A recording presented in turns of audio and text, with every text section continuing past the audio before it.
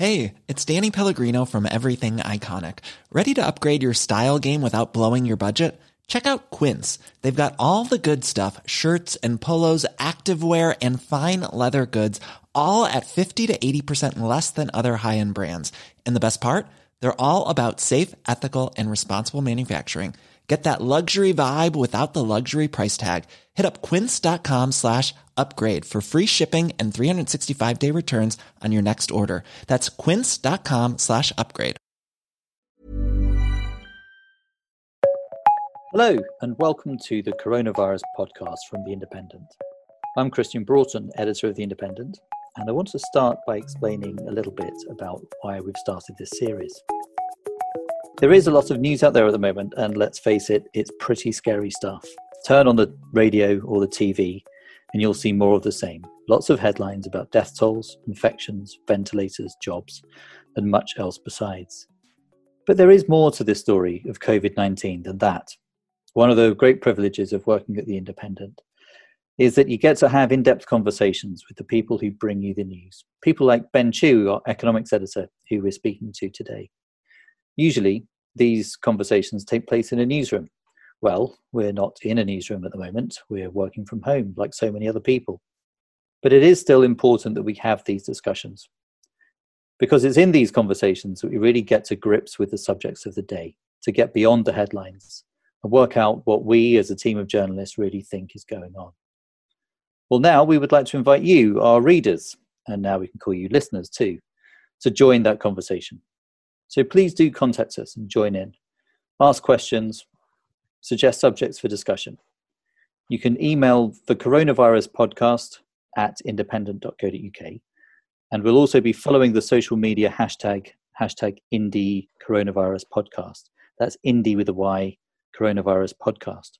So if you use that hashtag on Twitter, Facebook, or Instagram, we'll see your post. Or you can also reach out to me on Twitter. I'm at Christian_B. So we won't be aiming to bring you the latest news in this series. To be honest, podcasts aren't a great medium for that. And besides, we have live blogs and a homepage and the front page of our daily edition, all of which do a much better job of bringing you the latest breaking news. Instead, we'll be discussing all kinds of themes, from anxiety and mental well-being to educating your children at home. And you can see more on these subjects under the new Coronavirus Advice tab on our website menu. But back to this podcast and this first episode. We wanted to start the series with something that is very newsy, something that we know is weighing on a lot of our readers' minds, and that's the economy. At this point, let's say hello to Ben Chu, our economics editor, who has been waiting patiently and silently. Hello, Ben.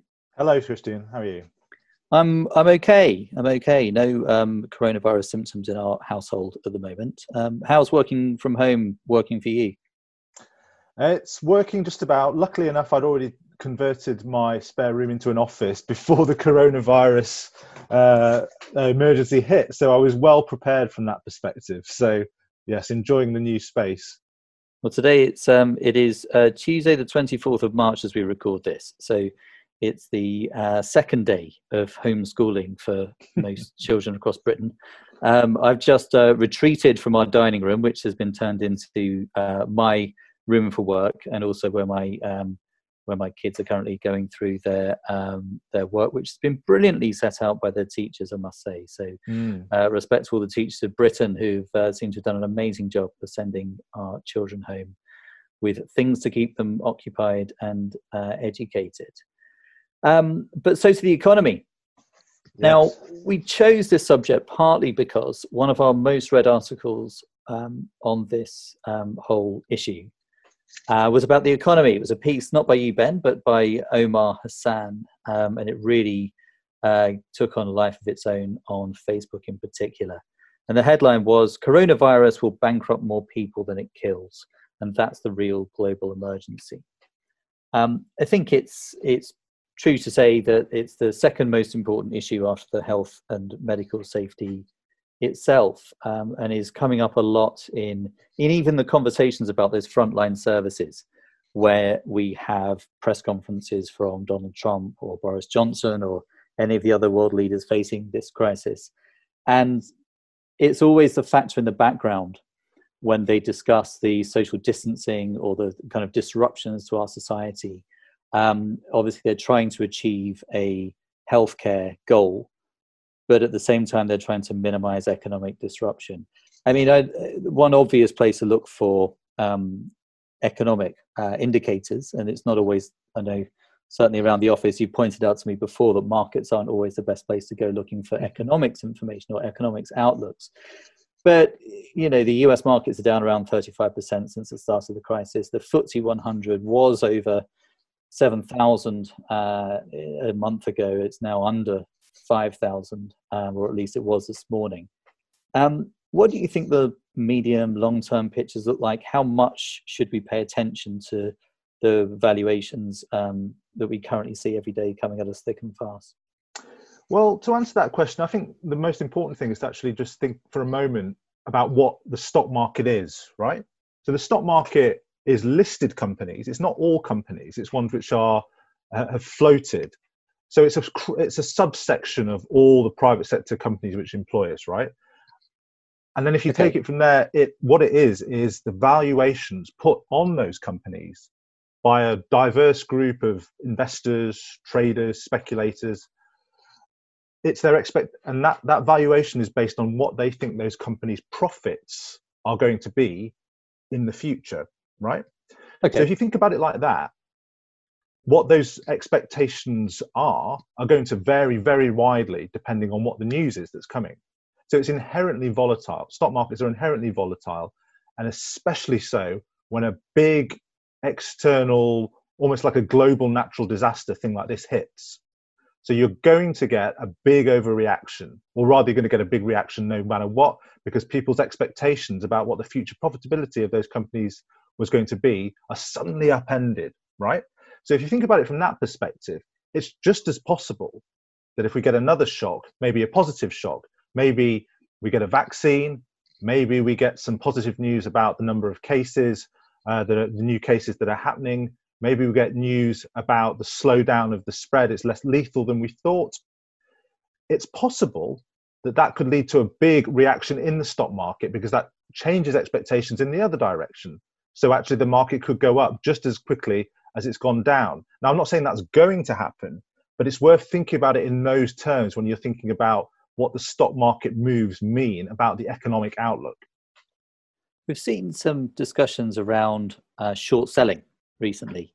It's always held up as a bit of a bogeyman of the markets. People don't like the idea of investors making money out of bad news. We saw this around Brexit. We've seen it around kind of bad news stories previously. We saw it out of the financial crash. It's certainly linked to volatility in the markets. Obviously, not everyone who practices short selling is inherently bad. I mean, it's a valid way that some businesses offset their risks. They want to know that they have some kind of investment that goes up at a time when everything else is going down. But certainly the volatility does not seem welcome at the moment. Everything yo-yoing around the place, it seems to raise anxiety levels, not just of investors, but of the man on the street too. Do you think we're going to see some, is it feasible that we see some restrictions on that kind of trading? Well, it's interesting. I wrote a column about this last week when France and Italy imposed some restrictions on short selling by investors. And my verdict at that time was this actually isn't going to do much good. I mean, that was guided by me covering the financial crisis about 12 years ago when there was also restrictions on short selling, particularly for financial companies. So there was a ban on shorting banks and financial companies in the belief that they were going to go out of business. It didn't do much good. The ones that were subject to the ban, they went out of business anyway, or rather they had to be bailed out by national governments. So that it didn't seem to do much good. In fact, there was some evidence that it just increased volatility, and it actually just made prices more, less responsive to real news. So my verdict last week was actually this: it's a bit of a red herring, this banning on short selling. There's no point doing it. The evidence of history suggests that it's not going to help you achieve what you want to achieve. That said, this, in the space of those 7 days, this economic situation has deteriorated so much, and it's so hard to see what the proper valuation of companies should be. I'm not saying they should necessarily do it, but I wouldn't be surprised if there were suggestions from that regulators should actually just have a sort of closure of the stock market for a period to let things reset, to let things calm down. There is some historical precedent for that. You know, they've closed markets in times of war in the past. It's not impossible. I wouldn't necessarily, as I say, I wouldn't necessarily say it's the right thing to do, but I think it's not impossible. We might see some drastic action like that. As I say, just to let things calm down and reset. So if we are looking for any kinds of indicators that might tell us where we're going, as I say, there's a figure of 35%, which I think is the approximate fall in US markets since the coronavirus story began. That doesn't necessarily mean that we're all going to be 35% worse off in the future ongoing, but are there some other indicators that we should be looking to gauge how much damage this is doing to the well-being, the financial well-being of our country and other countries? Well, I mean, we've had some information today from business surveys. They tend to be the indicators which are the most high frequency, like they come out the most often, and they are looked to by central bankers and investors and economists as the real kind of canary in the canary in the coal mine to show what's actually happening in the economy and something close to real time. Those were really bad today. You know, they showed a bigger collapse in activity than any time, even worse than during the financial crisis a decade ago. So that's what people would look to. But I think it's very important to put this in a bit of context here. This is not, if we are going into recession, which pretty much every economist believes, this is not a normal recession. You know, in a normal recession, governments, central banks are trying to stop activity collapsing. What's happening here is governments deliberately want to stop economic activity happening, because that's how they create this social distancing. That's how they're trying to protect the health of the country. So in a sense, it's very unconventional what's happening, because the recession, if it happens and it's deep, will not be a sign of policymakers' failure. It'll be a sign of their success, at least in the short term, because they want to bear down on those human interactions. They want to bear down on economic activity. And that's the whole point of what they're doing. So we shouldn't necessarily think about it in the way that we did in 2008, in the early 90s recession, you name it, going back to all those recessions since the Second World War. This is very, very different. And we have to recognize that when we're thinking about our welfare and our future prosperity. So if and when the bounce back happens, what kinds of things can we see happening first? I mean, if you imagine that the news comes through that social distancing has had an effect, that the spread of the virus is slowing down, that the potential threat to the NHS is eased and been mitigated somewhat, and people can start mixing again. How fast can those businesses that have shut down abruptly now, and in terms of planning a business, you can't really imagine anything more difficult than, say, running an enormous retail business right now with huge numbers of jobs depending upon it, huge numbers of the workforce who therefore need to come out and go to that place of work. You know, this may not be a business that's considered critical. It's not in the financial services, or it's not in healthcare. But it's, say, a fashion retailer or something like that. And suddenly you're facing a situation where you're closing down a massive high street operation. Once that's reversed and things are coming back, have those structures been inherently damaged by this period? Have the staff been let go? Can they really just open the doors again and expect it to be back to normal? Will consumer demand and confidence be there? Talk us through how you see maybe the kind of flourishing at the end of all this process looking. Sure. Well, that's absolutely the key question. And the question of how quickly we can bounce back from this when hopefully the disease and the spread of it is contained is very, very dependent on the ability of these government schemes, which we've been hearing about in the UK, but also in other countries, to try and stop companies shedding workers at this time of shutdown, lockdown, collapsing demand. If those companies can sort of remain intact, sort of be preserved in aspect for this period of shutdown, in terms of keeping their workers on their books, in terms of keeping their equipment ticking over, in terms of not losing any of their potential productive capacity, if that is successful, there's no reason why when this is over, they shouldn't be able to start up very rapidly and get back to sort of producing what they were producing before. The danger is that as their order books collapse, as they can't work, that they start laying off staff, and then their equipment starts rusting, they can't use it, and they lose expertise and skills and human capital.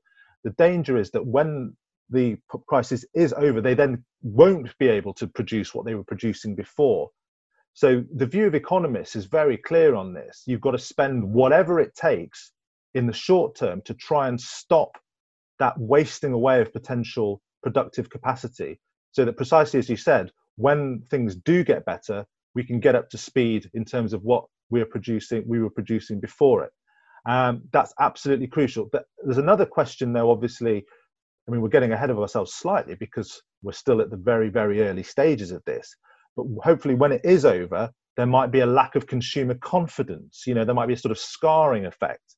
That is when the more traditional tools from treasuries and central banks, etc., may be needed to try and stimulate spending. As I say, we're quite a way off that yet. But I think those are the broad ways that policymakers are rightly thinking about this. It's really about preserving the potential productive capacity of the companies and individuals within our economy. That's the number one objective. So that phrase you just used there, whatever it takes, is certainly something that's been used by central bankers and chancellors. Recently, we've heard our own British chancellor say that. I think I've heard Donald Trump say that. We're going to do whatever it takes. Does it not matter so much, the bill that we run up in the short term? I mean, does the phrase whatever it takes imply that there's this infinite amount of spending that we can do in the very short term to keep things shored up? Yeah, I think that is the right way to think about it in terms of the. I would say borrowing and the usual I know what you mean. About borrowing don't really matter right now. I don't think they do. And think about it in terms of a false economy.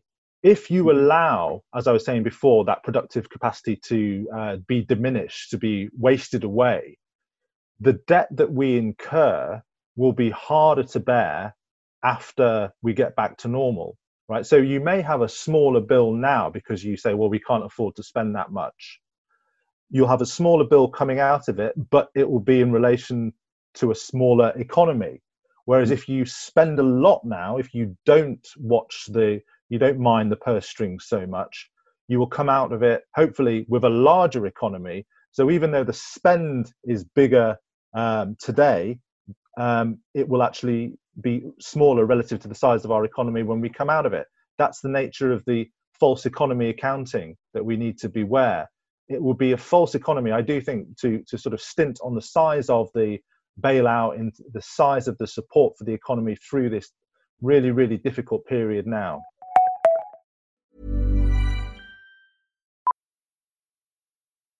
Millions of people have lost weight with personalized plans from Noom. Like Evan, who can't stand salads and still lost 50 pounds.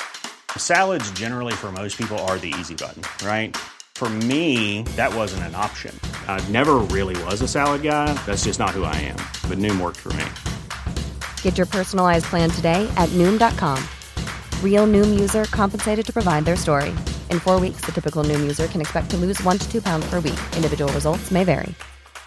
Cool fact, a crocodile can't stick out its tongue. Also, you can get health insurance for a month or just under a year in some states. United Healthcare short-term insurance plans, underwritten by Golden Rule Insurance Company, offer flexible, budget-friendly coverage for you. Learn more at UH1.com. It's that time of the year. Your vacation is coming up. You can already hear the beach waves, feel the warm breeze, relax, and think about work. You really, really want it all to work out while you're away. Monday.com gives you and the team that peace of mind. When all work is on one platform and everyone's in sync, things just flow. Wherever you are, tap the banner to go to Monday.com.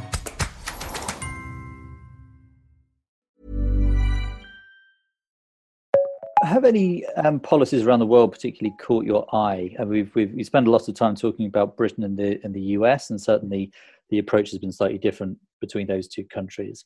But cast your eye around the world. Who's got I mean, how's the UK doing? How's the US doing? How do we see any innovation in central bank policy or government policy from Europe or elsewhere? Yeah, I think central banks are generally doing what they did in the financial crisis, as I say, a decade ago. QE is back.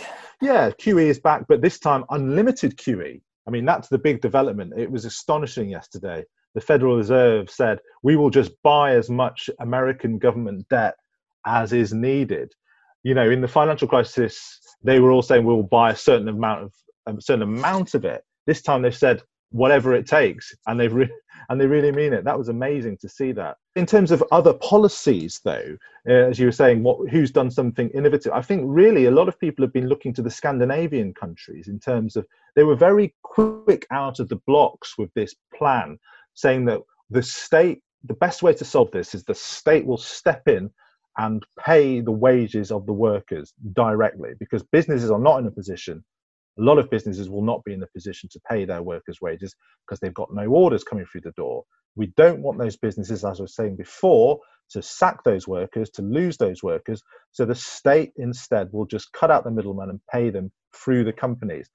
Everyone said, that is a brilliant idea. Why don't we roll that out? And there were some suggestions that it wouldn't work in other countries, but I think slowly and surely it's moving in that way. If you look at our own government's response in terms of guaranteeing 80% of the wages of distressed companies' workers, that was very in line with what the Scandinavians and Denmark and Sweden and Germany were planning. So it's quite interesting that they seem to have blazed the trail, if you like, in the crisis response. Has anyone really managed to come up with a solution that protects workers that don't work for a very big organized firm that could be claiming government benefits? What about the gig economy? What about if I'm a Deliveroo driver, or I'm an Uber driver, or I have a 0 hours contract at a retail operation or something like that?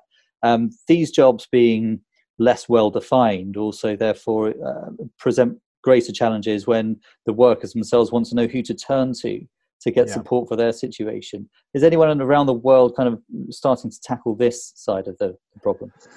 You're right. It's much, much harder to reach this group of sort of less secure workers in general. And, you know, this is a particular problem for the UK. You know, we've got about 5 million self-employed workers, and it's risen considerably as a proportion of our workforce over the past 20 years now. It's about 15% of the workforce. So it's a particular problem here. The honest answer is I don't think anyone around the world has really cracked this idea.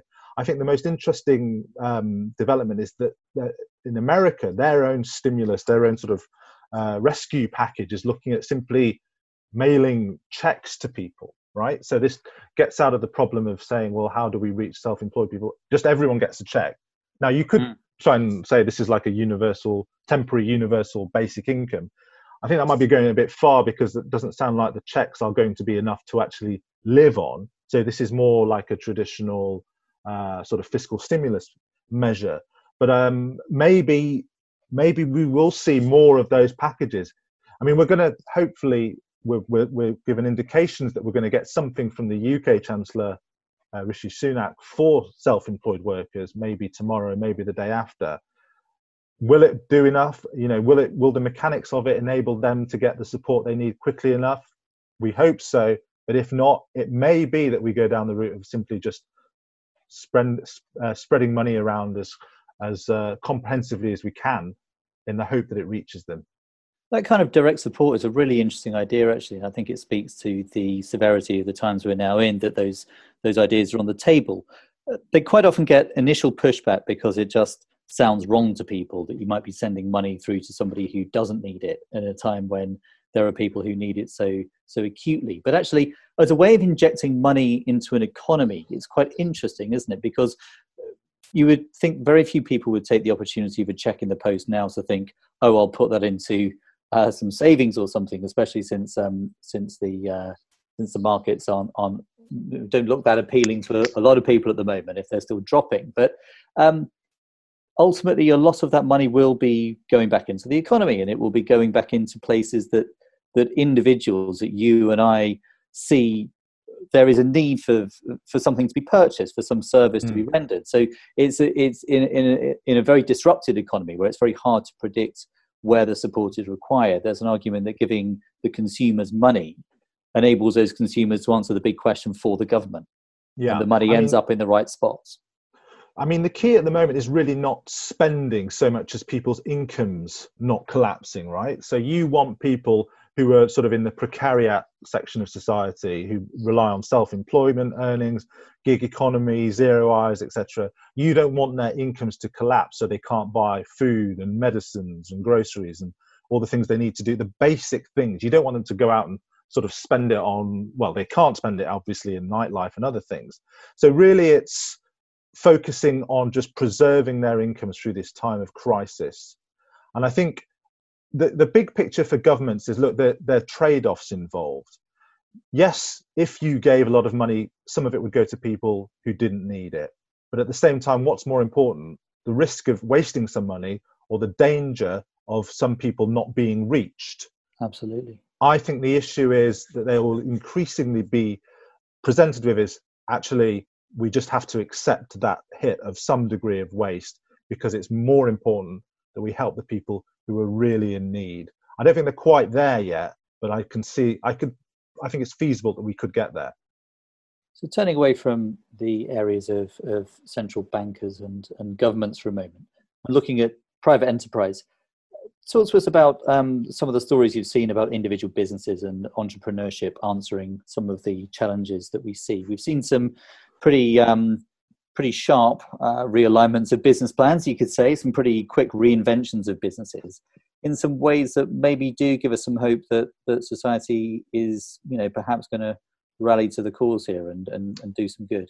Yeah, I think it's been quite interesting looking at how businesses have responded to this sort of cataclysmic event from many of them. And it just underlines for me the fact that markets and the private sector are much more adaptable and innovative than we sometimes think, sort of looking at it from a sort of high level approach. The people and individuals and entrepreneurs do think about ways around things. And we have seen that, as you mentioned, fast food restaurants, their response to the prospects of a lockdown and the impending reality of it was to try and, well, can we do more deliveries, right? So Leon was doing this, Starbucks in America said, well, let's convert our cafes into drive-throughs, right? Because that's going to be where the demand is. So little tweaks like that on an existing business model. In Bristol, there was a sort of boutique gin distillery. It looks like a very nice place. And they realized that there was a shortage of hand sanitizer. Remember, everyone was sort of scrambling around trying to get hold of the last bottles of hand sanitizer in the supermarkets. And they realized, well, hang on, actually, we've got the equipment to make hand sanitizer. We've got alcohol. So they started making batches for their own workers. And then they thought, well, hang on, there's actually a need in the community as well. So let's produce our own and give it away to people who need it in return for a donation to charity. So that's a classic example of using your equipment, keeping it up and running, and actually serving a need in the community as well. And just think how much the brand of that place and the esteem of that place has gone up in the eyes of that community. When this is all Absolutely. over, people are going to think that is a great business, great people working there. And I think it's an example of entrepreneurs thinking laterally, thinking about the long term, and also just doing the things that you want entrepreneurs to do in these sort of really difficult times. I've heard some talk among environmental forums that this kind of disruption to our economy might actually give shape to a slightly different kind of economy coming out of it. If we have, as a society, this challenge of remaking everything in the future at some point soon, would we remake things in quite the same way as we left them? If the motoring industry is particularly hit, would we be making the same kinds of cars? Would people take this as an opportunity to realign the travel industry around a more carbon conscious thoughts and processes? Do you think that's something that's a bit pie in the sky? Is that wishful thinking, or is it just about crazy enough to be potentially true in the months to come? I think this is such a profound shock to not just the UK economy, but the global economy. It's exposed so much of the reality of the way our economies work, the way our lives work, the way our businesses work, then I don't think it's mad at all to think that it's a very serious possibility that there could be a profound change in many areas coming out of this. People, as we've just been discussing about businesses, will have to think very, very creatively. And I think people will think about the way they live their lives as well. You know, working from home, I think people will have been confronted with the reality of their daily commute.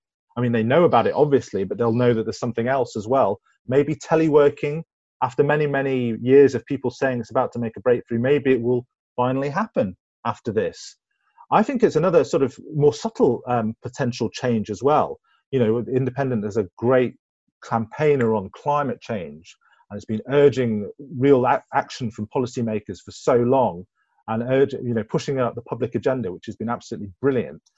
But maybe this has crystallized in people's minds in a way that other events haven't, that this threat is real. You know, pandemic is one threat, but climate change is another threat. Maybe this will be the spur saying, well, actually, we really do need to be serious about getting to net zero carbon by the middle of the century. And we do need to change the way we live. And we do need to make investments in all sorts of areas. So maybe that will, it's not directly related, but it is related in the sense of it's a threat, a common threat to mankind. Well, Ben, let's hope we get some signs of something improving soon. We must get you back on the podcast in a few weeks' time, just to see how these indicators are going and seeing how businesses are reacting. We are very keen on getting some feedback on our podcast. This is the first episode of it. Particularly maybe if you're one of those innovative business leaders who maybe you're running your own private enterprise, maybe it's a tiny, maybe you're self-employed, maybe you're a one-man operator, one-woman operator, maybe you're running a huge corporation. We would love to hear from you. We would also love to hear from you with some suggestions of other themes we could unpick in this podcast. As we say, we intend to touch on everything from well-being and how to keep your kids well educated and quiet in the background at home while you're trying to get some work done, and all kinds of things coming up.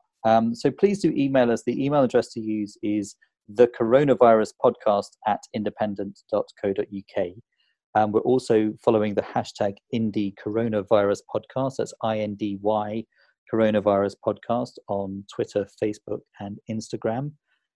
You can also reach out directly to me on Twitter. I'm at Christian_B. We will be bringing you another episode just as soon as we can. Do please hit the subscribe button on your podcast provider, because that's going to be the best way for you to know when we have brought you another podcast. Thank you very much for listening. We hope you stay safe and well, and we look forward to hearing from you.